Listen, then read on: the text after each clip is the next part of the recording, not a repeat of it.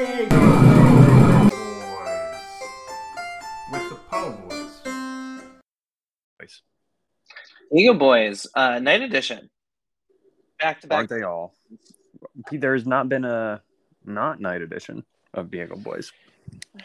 Yeah, but there's still. I mean, this isn't a Po Boys after. I mean, technically, yes, it's a Po Boys after dark, but, I mean, we were born in the dark, so Right. this is kind of something that we thrive in. It is. I mean, it's not really exciting that it's after dark, but this is the first time in a while that we are recording pretty freaking fresh. I just finished watching this episode maybe half an hour ago.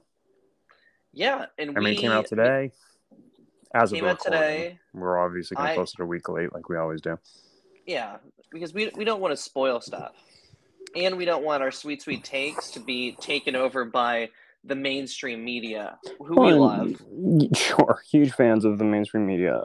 More than that, we know that it's kind of one of these things that's how to think of an example.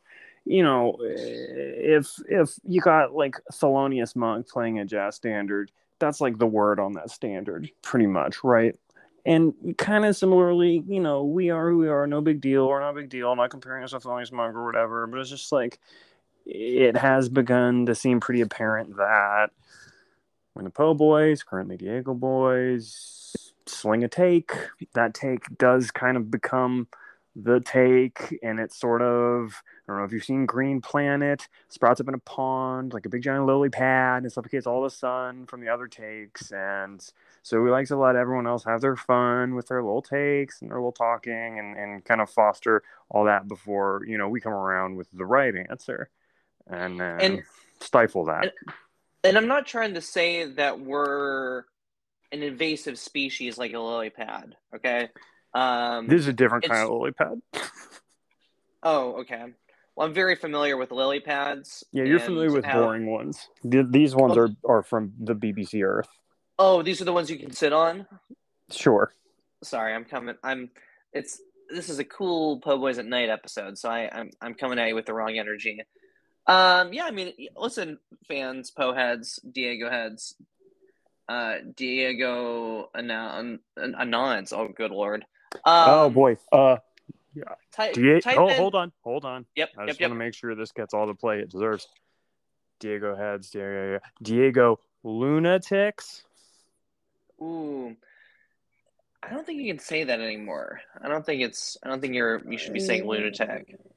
Yeah, you know. Yeah, for sure. I'm gonna look it up and I'll get back to you.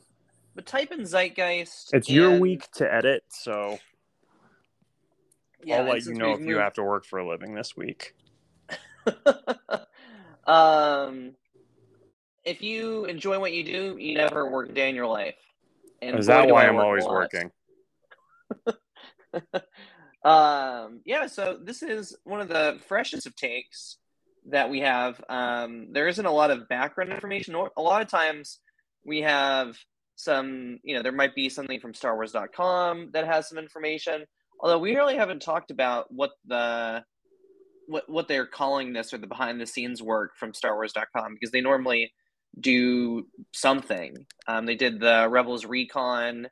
What was the Clone Wars one? They did a Clone Wars rewatch. Declassified, but they really haven't.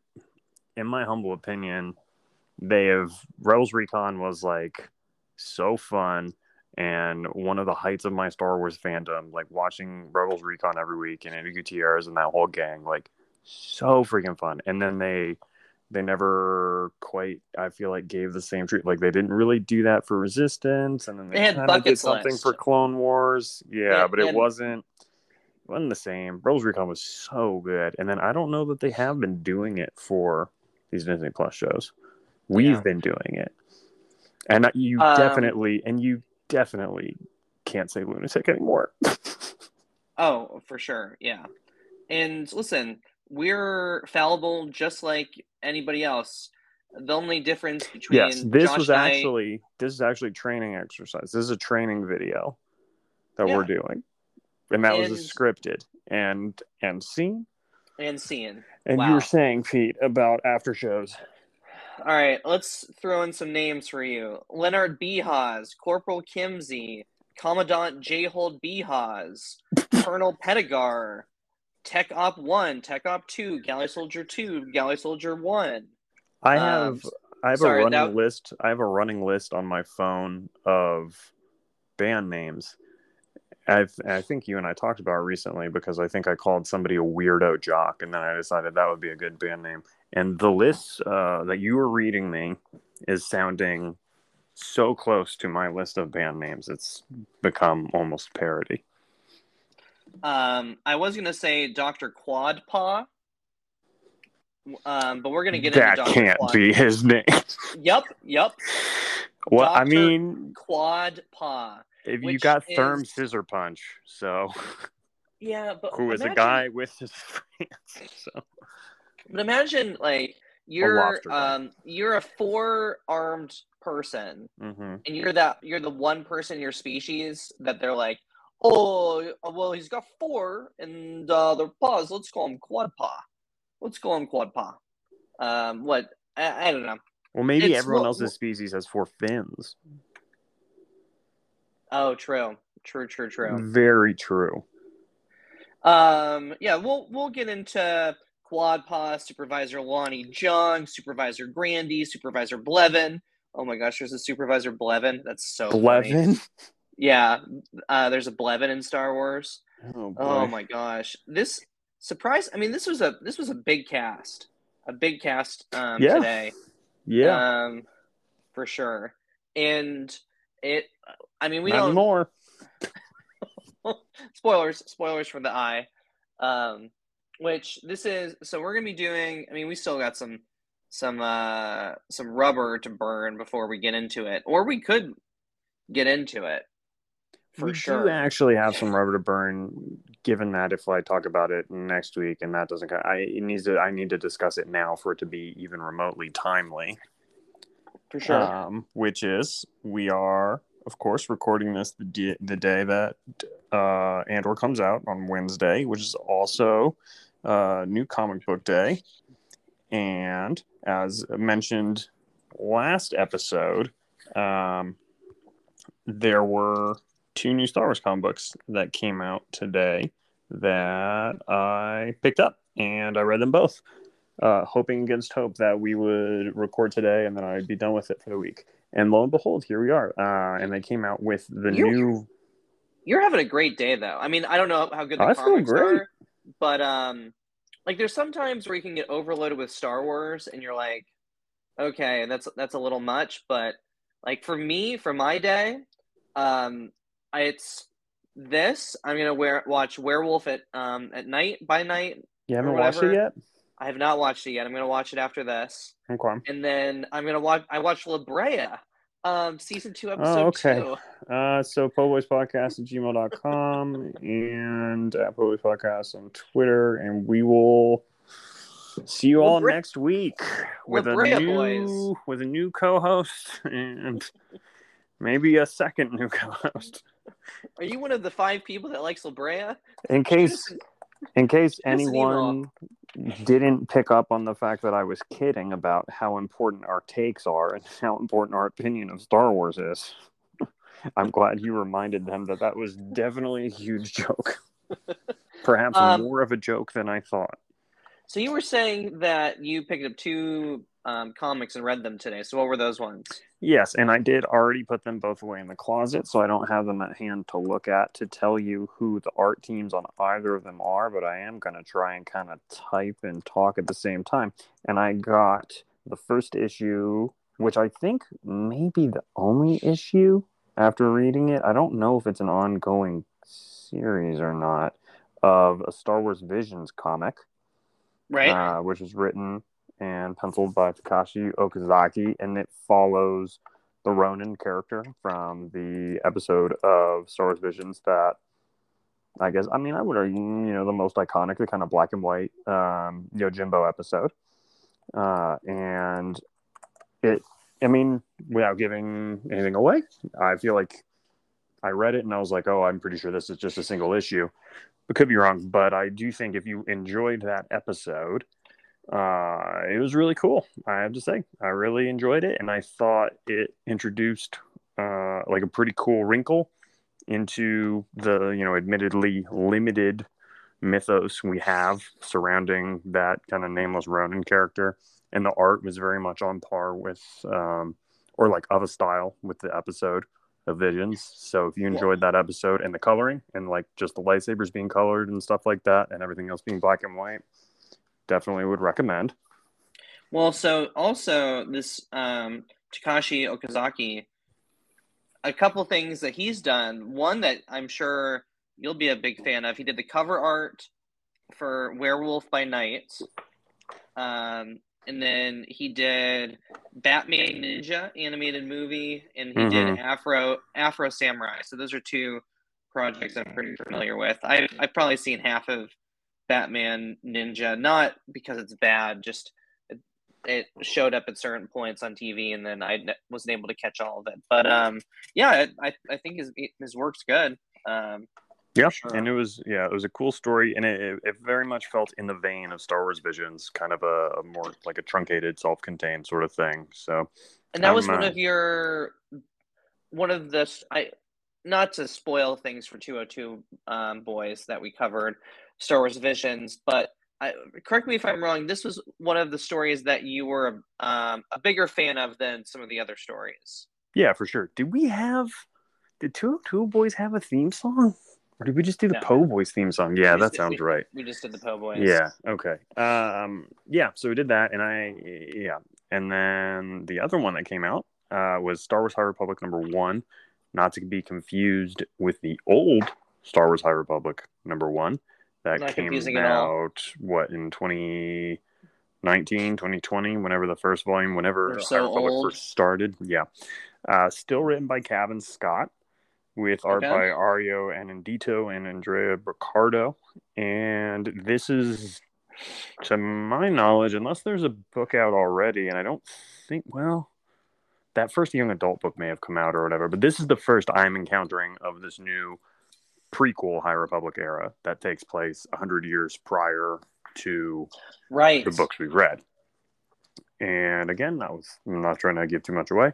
I will say, found myself pleasantly surprised at how excited I was to be back in that era, even without any kind of familiar characters. And I guess interesting. The thing I would tell people to be like, if this is interesting to you, check this book out or not, would be that it takes place on Jedha, and at the time of the story, Jedha. At the time of the story, there's like a coalition of different Force users that include Jedi, but also include like a bunch of other essentially religions and Force users and people with different abilities and beliefs about the Force, and they're trying to like make peace with each other in the holy city of Jedha. And that's really sort of the backdrop for this particular book. So I'm probably not going to get it month to month, but I'll probably check out the trade paperback when that comes out, and it has me excited to get back to reading High Republic books, which is traditionally something I'm kind of middling on because it's just not the avenue my fandom tends to take, but it does have me excited to be back in that kind of like open frontier of the past. And the opening crawl of the issue does very much paint like this is an era of exploration where even the like wild territories that we see in the High Republic books we read so far are vastly less settled, and like communication is way worse, and it's very much like a Wild West, I guess, like setting out into the unknown, Star Trek-y sort of vibe. The opening crawl is anyway, so a lot of potential there. Yeah, that makes a lot of sense too for the description in the main storyline in High Republic that they've explained, because they talk about where they're at technologically in a technological sense, and then there's some characters that were down there. I'm actually surprised, and maybe I'm wrong on this, but kudos to the High Republic for not bringing in one of the like 4 old Jedi and then just showing them, because they do that with Yoda, they do that with Uriel Poof. I assume at some point they're going to do that with Yaddle, and then there's that detective Jedi that was in Obi-Wan, in that mausoleum. I forget what their name is, but I feel like they tend to use them as a crutch of explaining those characters to kind of. Oh, the guy from Lightsaber Lost. Yeah, I know who you mean. Yeah, he was in that mausoleum. Right. In the Obi-Wan series, but yeah, you'd think that they would do that, and maybe they did. Just wasn't a noteworthy thing, but I'm down for it. I'm a big fan of the High Republic. I look forward to at some point seeing your collection of comics and taking a look at some of those High Republic series. Yeah, definitely. And then I think like next week, I think there's like some trades coming out of Greg Pak's ongoing Darth Vader series, and I'll be checking that out and stuff. So there's Star Wars is slowly trickling more and more back into my diet, but that's all sort of those are all sorts of snacks, as opposed to like what feels like I just got like an injection, not even of like a liquid, like an injection of protein powder into my heart from this most recent episode. This is quite a meal. Yeah, let's get into it. So this is episode 6, The Eye. Halfway through now.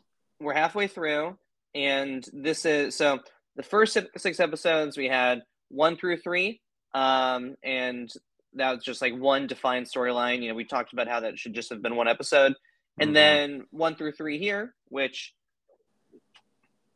probably should be just a movie in and of itself. I mean, I gotta tell you, there's moments in this episode when I really felt, and I'm like Christopher Nolan. I'm not trying to, have this sort of, it's a theater or bust. It's film stock or bust. But there are moments as this tension really gets going and those TIE fighters are heading out where I really felt like I was robbed of something by not seeing it on the big screen.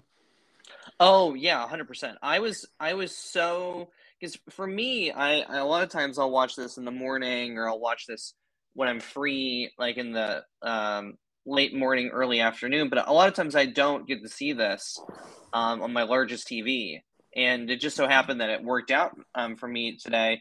And I had that sucker. I was up like 10, 12 volume louder than it normally would be.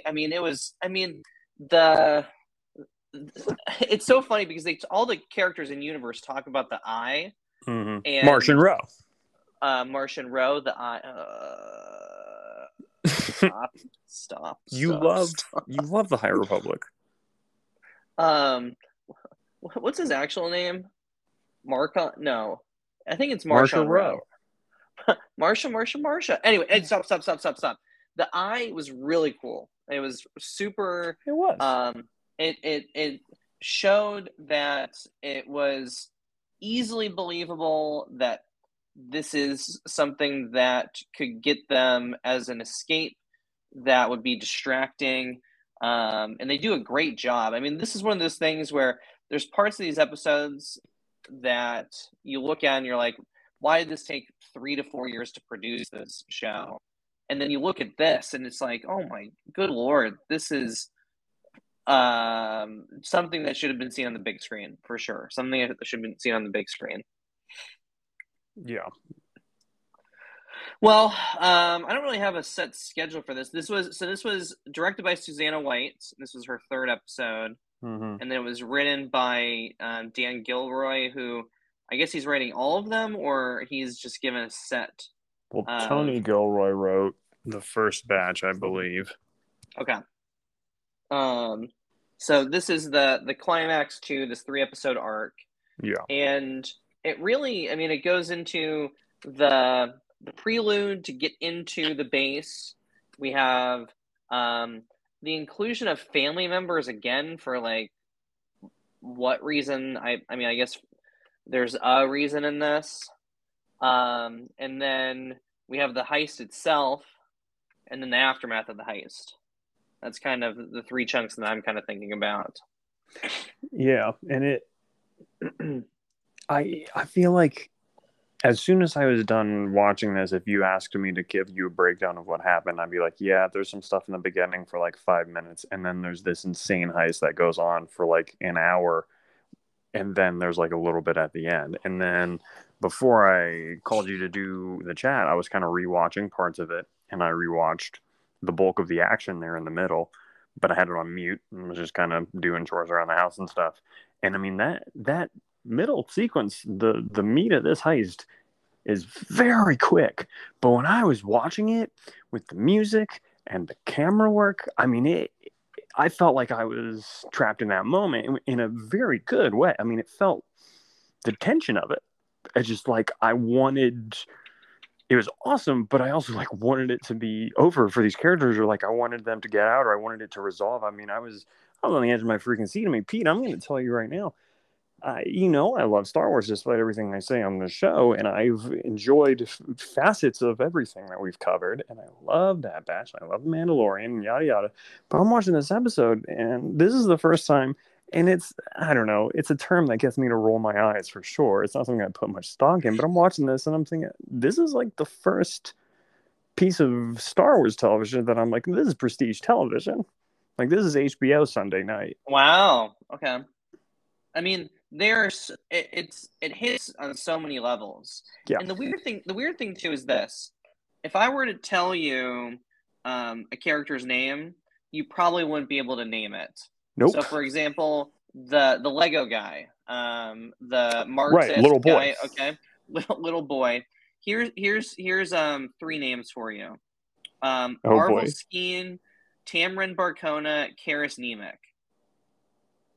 He's the middle one. He's the middle one. I know the other two. Skeen? No. Barcona or Nemec? I don't know his last name. His name is not Karis. His name is not Skeen. His name is Little Boy. Little Boy. It actually is Karis Nemec. What? But, yeah. So the Little Boy is Karis Nemec. Skeen is Karis was a woman. No, that's Cinta and Vel. Are they Cinta both spelled with a C? No. I mean, wow. Okay, great. I can't. I'm going back to calling everyone Carnage. But that doesn't speak to, like, you have an emotional connection to a lot of these characters. Right. Now, like the Stormtrooper Tamron Barcona, he'd probably be the lower end of that, and that's not due to the performance that he did whatsoever. Like, they do a really good subtle job, similar to what they did in the previous episode, where Skeen, explains, hey, my brother was killed, which, we find out later is not actually the case. Mm-hmm.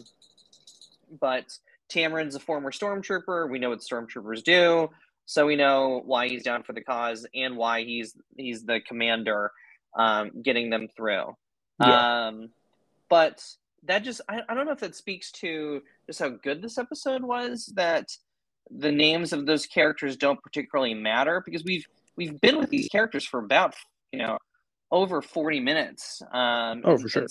In some way or another. And certain characters had emotional ends that were satisfying or deeply upsetting. Yeah, and then certain characters just were like shot, and then you were like, wait, are they dead or not? And they never turned back to even look.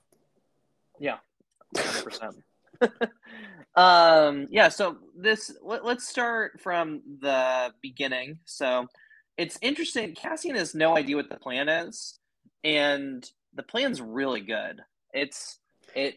I'm not convinced that that's true, but please continue.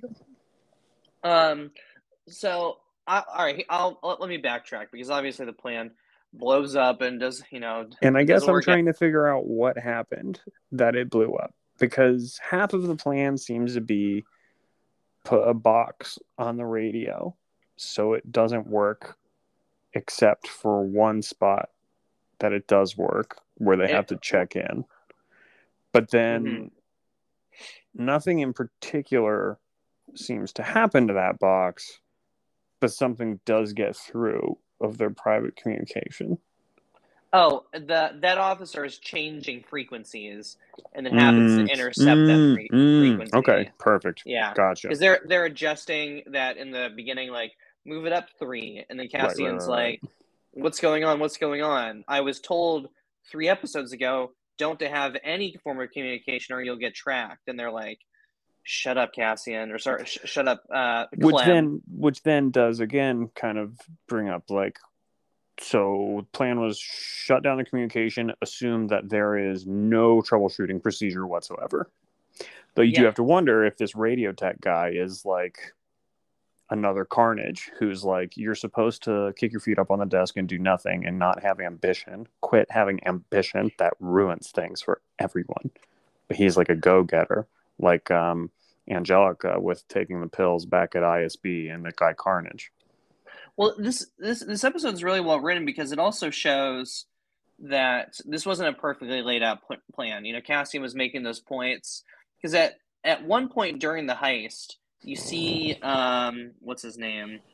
The Gorn. Oh my gosh, he doesn't even have a first. He's just, his name is just Lieutenant Gorn. He's like walking down. Favorite this character path. of mine. He's walking down this path, and you're like, oh, he's gonna lock everybody in, or he's gonna do something. It's like, nope, he was just like casually walking to the scene of the crime. There's no like rhyme or reason for why he was doing this other than to oversee it. And then I didn't even see why he didn't make it onto the ship. He got shot. No. You see him get shot? He gets shot immediately. Yeah. Because here's my thing is I mentioned I rewatched it before calling you because there was some geography of it that I didn't understand because Gorn and Tamarin both get taken out very kind of quickly, and it's not I guess I'm trained through the language of cinema, like if someone's shot in a long shot, there's like a follow-up close-up of them dead, or like they were both reaction. Yeah, and like they were both of those characters were shot, but they're not like like they didn't blow up, or it didn't feel definitive. So I was like, oh, is someone gonna go get them? Are they wounded or whatever? And then also little boy is crouched up against money, and I spent the whole time thinking he was in the vault, but he was behind the money in the ship. So and again, this is, I mean, it's very frenetic. I mean, again, the camera work in this episode, I know we'll try and look up the cinematographer before we're done tonight to give them credit where credit is due.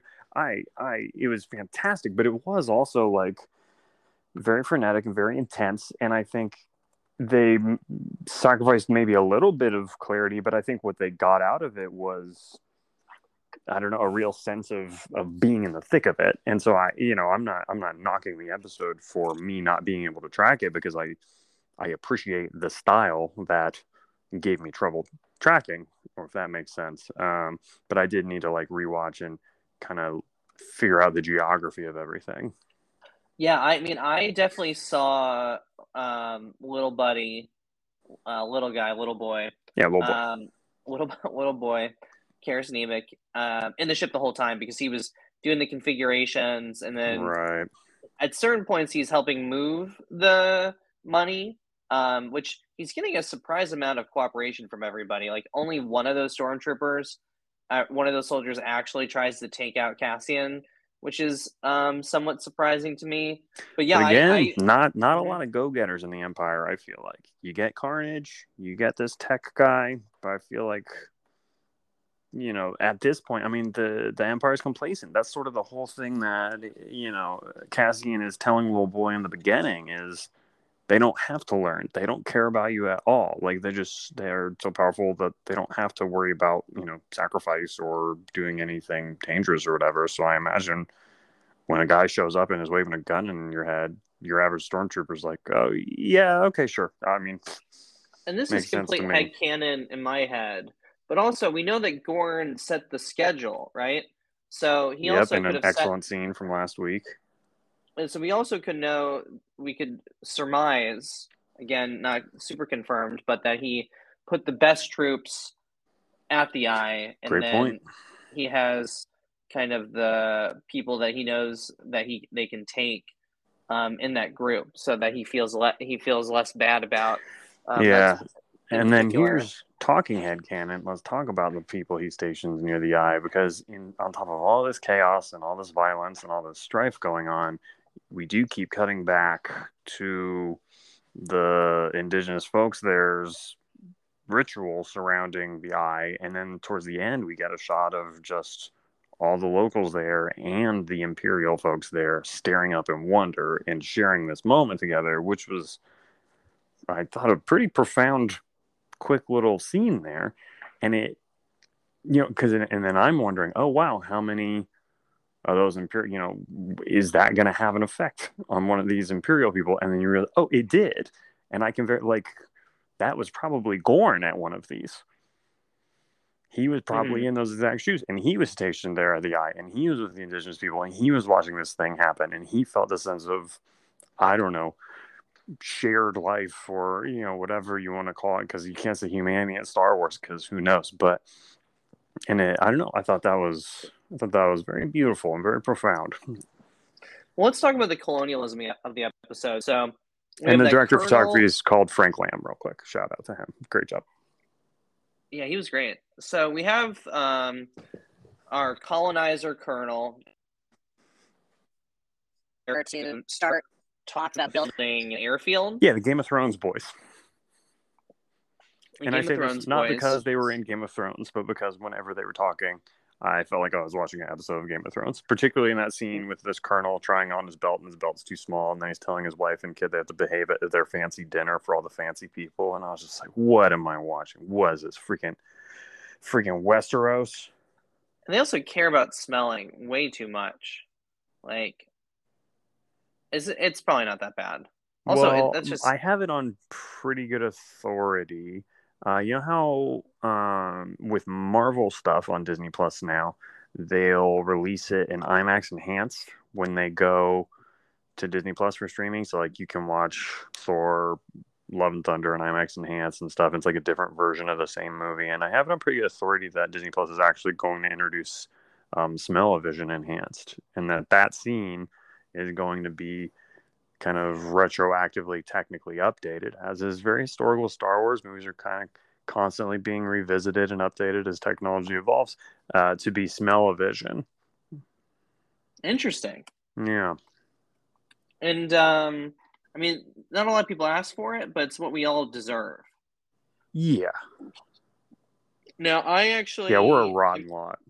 I actually got the names wrong. So the colonel was that engineer, the one that gets shot, and then the old guy, he was the commandant. So he was not the colonel.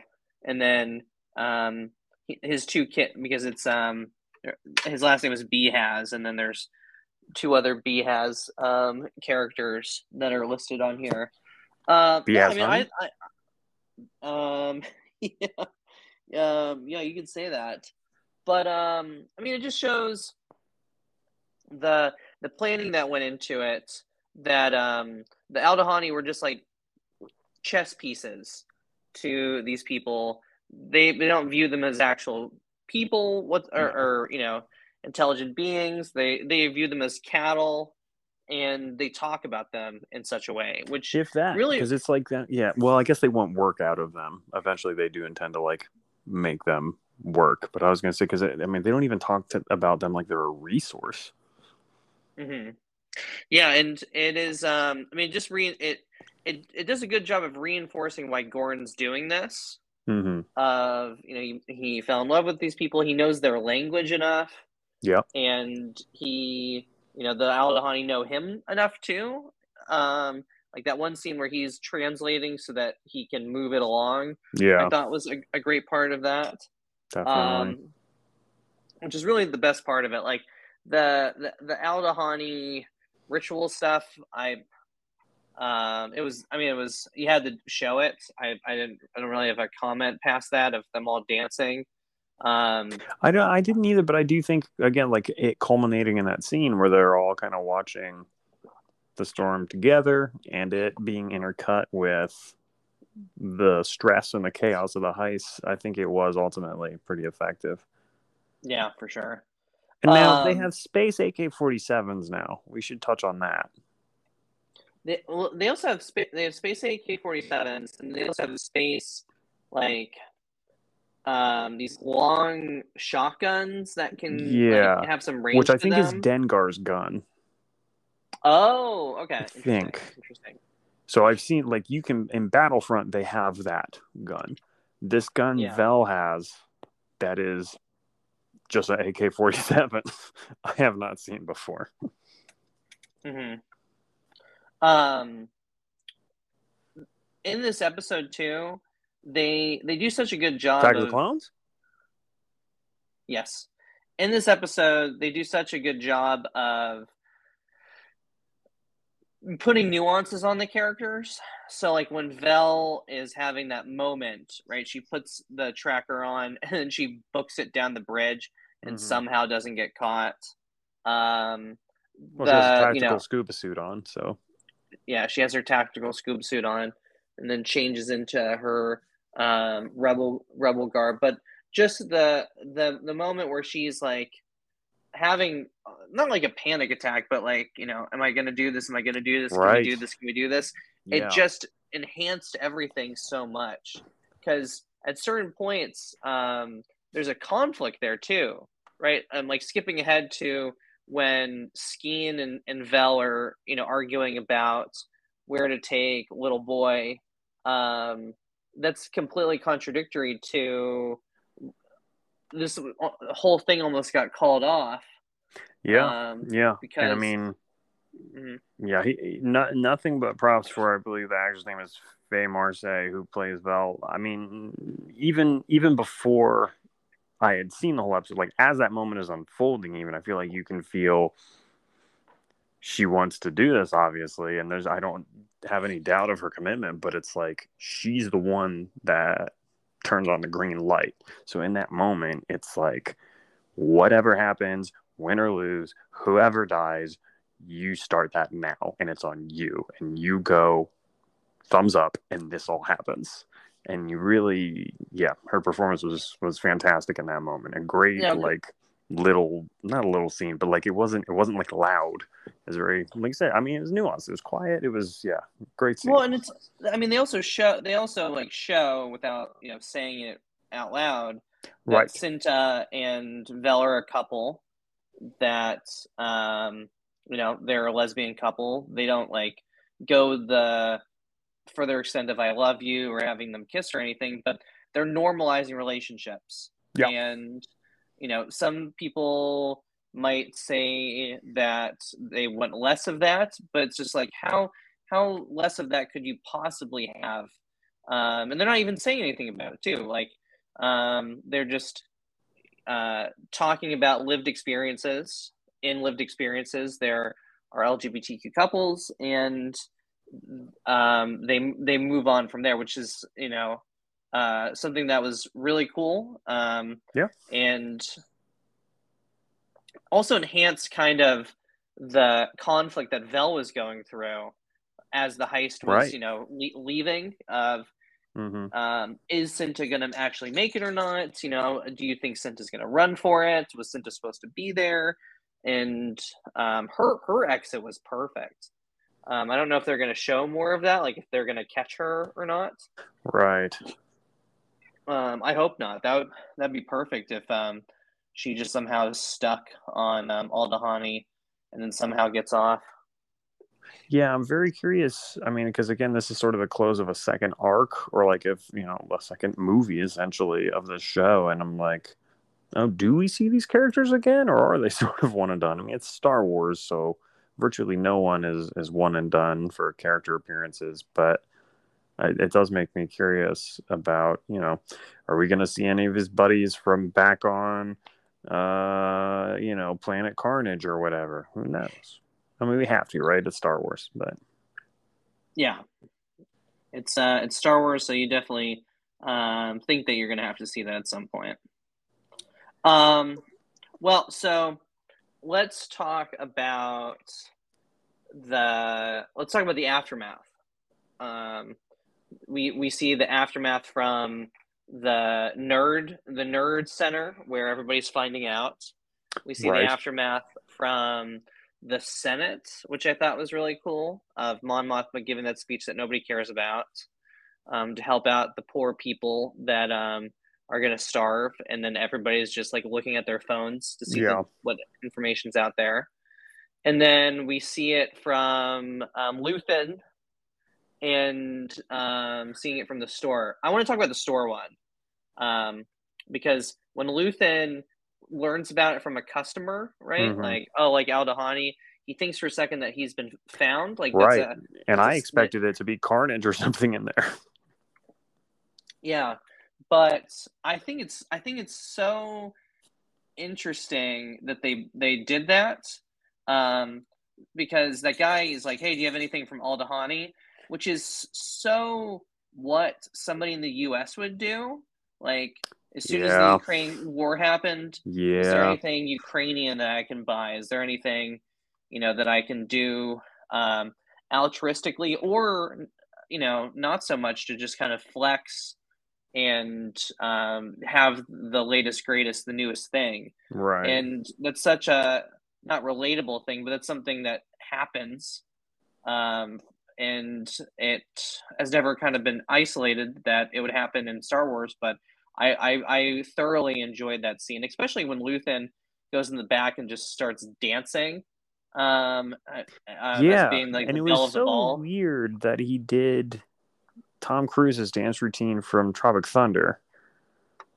Like, that's gonna catch up with them. People are gonna put that together. Maybe, yeah. They're gonna be in trouble. Well, what happens to Mon Mothma. You do not know what happens to Luthen. So there is also that. I know what happens to Mon Mothma. We'll talk after the. Yeah. We off pod. Yeah. But yeah, I mean, I thought all of that was really cool, and kind of this being recognizing from the ISB that all hands on deck for this, of realizing what's happening. I saw something on social media. Somebody posted that they're surprised that this news got out. Like, you'd think that the Empire would want to just hide this news from everybody. But that's a very good point. But to Cassian's point, like he says in the beginning part of the episode, when he's talking to Karis Nemec, a little boy, and Cassian says to Karis, "The Empire doesn't care about you. You're nothing to them." And that's also a good point. So this really is nothing, like losing 80 million credits. Right. I guess just a drop in the. I mean, they didn't get anywhere near that vault of money, right? So they probably got maybe like a fourth, if that, of the money in that vault. It is interesting to see that credits are a physical thing, and not just like a virtual currency. That as well. They don't have NFTs yet. Yeah, it's a long NFT time ago. wing, is that a thing? Is that something? Is there? There's not an NFT wing. An NFT wing. Is that something? We should stop talking about it before Elon Musk takes our idea and makes something out of it. Yeah. But yeah, so the aftermath stuff was interesting. Let's talk about so we've talked about the heist. Let's talk about what happens to some of the characters. So there's the ship going off, which that thing was moving a lot faster than I had been led to believe. And I really anticipated that it was going to be a major hiccup getting it to go. Mm-hmm. Like, because they have that whole discussion last episode where they're like, how do you get it off of the hitch, or yada yada, who knows? And he's setting them straight. But I mean, yeah, when they decide to leave, they leave. Which he hit the throttle, right? Yeah. So the whatever dampeners thing that they would normally have were not in place, which is what happens to poor Karis, which is just such a terrible way to go out. Yeah, really upsetting and brutal. Yeah, and also how Vel drugs him so that he can complete his task long enough for them to get out of there. Also, it's like super, super brutal, which it makes it very seem like brutal, but I believe that's what that character, I believe that's what Little Boy would have wanted. Oh, for sure. Also, like, I don't think she was taking advantage or whatever. I mean, it's hard, hard to watch and hard to think about going through that, but yeah. Yeah. This doctor, though, and I'm up to this scene now as I have it on in the background on silent. This four-armed Maz Kanata Lobot monster. Well, I thought he was an Ardenian. Very lovely. I thought he was an Ardenian, but he doesn't have the eye. Well, no, I don't think he is. I think he's just a guy with 4 arms. Yeah, because he has the same look as Maz Kanata, right? He's got the glasses, basically. And the he's skin. old. Yeah, and he's old. So, it also is like, is Maz? Is she supposed to have 4 limbs? Like, what's all of this mean? Yeah, what's all this? I know that I had complained about the lack of aliens, and I was it's funny how little screen time I need to be completely satisfied of having that. That scratched the alien itch for you, huh? Well, it was so lived in, like it. I mean, it was, all of the special effects were just absolutely insane. It's not like it wasn't. He was doing stuff on the guy's back, didn't end up working out. I definitely, my wife, Ms. Colombo, does do surgery, and I do a podcast, so we're about even. Yeah, but I saw a little glint in her eye when she saw those 4 arms operating, and I saw those wheels rolling of, oh, if only I had 4 arms. If only I had 4 arms. Yeah, I could tell. I can get 2 more dogs. But while this is unfolding, of course, we get this scene with Sheev Palpatine. Sheev, this is this fellow's name. Sheev and Cassian. Skeen. Of course, Skeen. Yeah. That actor's name is Ebon Moss-Bachrach. Yeah, he was in The Punisher. Yeah, he was in The Punisher. That's Micro. That's the one that I recognized him in. But I'm watching this again, and in hindsight, as soon as he goes into that vault and lays eyes on that money, you can see it on his face. You can see the rest of his story in this episode playing out on his face. Yeah, and, the first time you watch it, it reads like adrenaline, like, all right, let's get the show on the road, let's do that. But you watch it again, and he sees the money, and you can see it on him. Yeah, and he also, he pegs Cassian wrong. Yeah. 40 million for you, 40 million for me, which, Cassian makes the right move 100%. Yeah. Because I think Ms. Colombo was a little surprised by that. But to me, I'm like, there's no way Sheev doesn't have a gun here that he's ready to, like, this. I don't know. I think, I think that he would have killed Cassian for sure. Yeah. I don't know. He says he needs him to fly the ship. Mm-hmm. So maybe there's some truth. There's probably some truth to that, but there's no, that dude's taking all 80 for sure. Yeah, and they did such a good job of turning that, of, like, this guy was a rebel by convenience. And a rebel against everyone. Like he says, it sounds kind of corny or like chest thumping of like, it's me versus everyone else. But then that, to me, in that line, as some of the best Star Wars does, one line of dialogue just sends your imagination reeling through 1,000 different stories of, like, when Luthen is recruiting for stuff like this, he's not recruiting. He didn't recruit. So that's all. Well, you gotta let me finish the sentence. And then, sorry. Yeah. When Luthen is out there, like, recruiting for stuff like this, when he comes across a potential Cassian or whatever, when anyone is recruiting for the rebellion, you have to figure they have to have, like, this sixth sense for wild cards like that, who aren't actually, like, who have the passion of a rebel, but who aren't, they're, rebel at all costs, who are very much like, I'm rebelling for my own sake. I'm rebelling against everything. I believe in nothing. I'm a nihilist, Donnie, etc. Yeah, I don't know. That was a intense scene for sure. Yeah, and the dialogue with Cassie and Vel after the fact too. So we don't know what Yeah. comes about from that. I mean, Mm-hmm. I assume that Cassian is gonna. I guess he wanted to take the Doctor's ship for 30,000 or something. Mm-hmm. Like there's a ship on the side, which I didn't really see it all that well, but I Which assume that he's was gonna. his whole cut, right? His whole cut was 30,000 or 300. I thought. or Was it was it okay? 30? I was trying to figure out if he was offering his whole cut just to escape and survive, or just part of his cut. Okay, yeah, because I mean, that's a tough spot to be in if you're him, and you did just end up killing Splinter.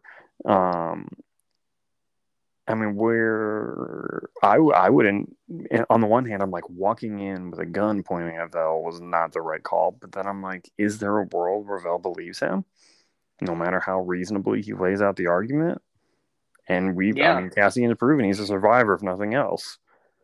So I mean, I can't really knock him for going about it that way. Well, and he gives back the Sky Kyber too. Yeah, this is true. Which I think is kind of an olive branch to Vel.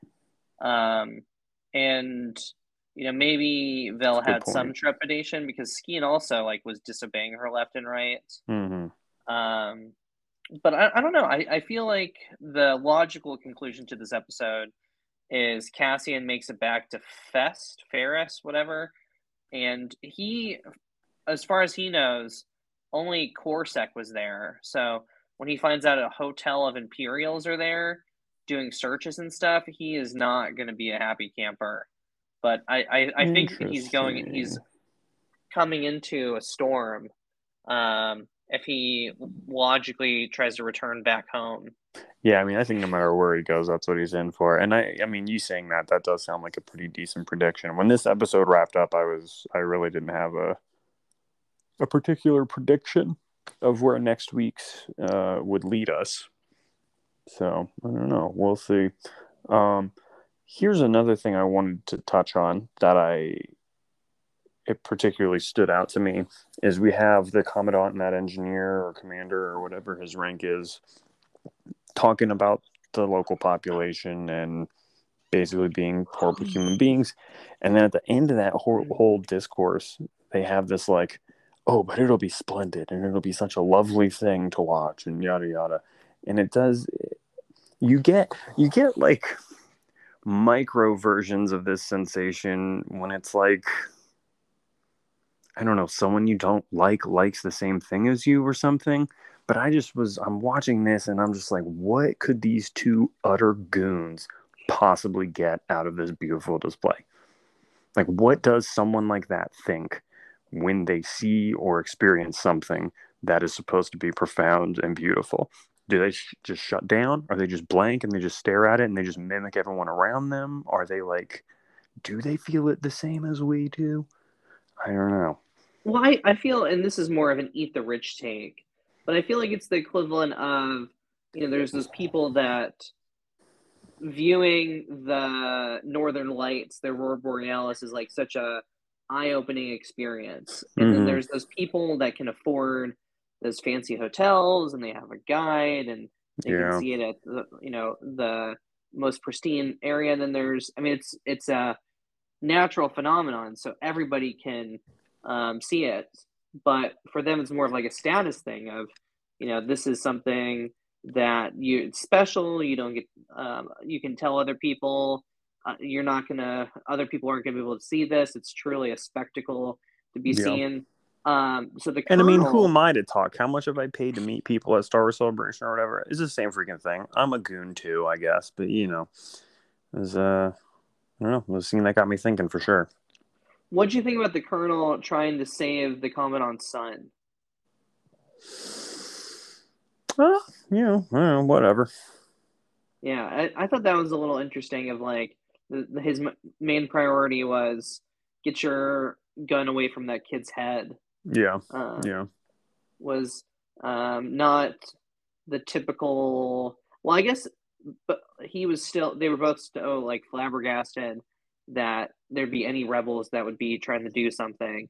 So he Yeah. wasn't like thinking clearly, but it was an interaction that I was not expecting.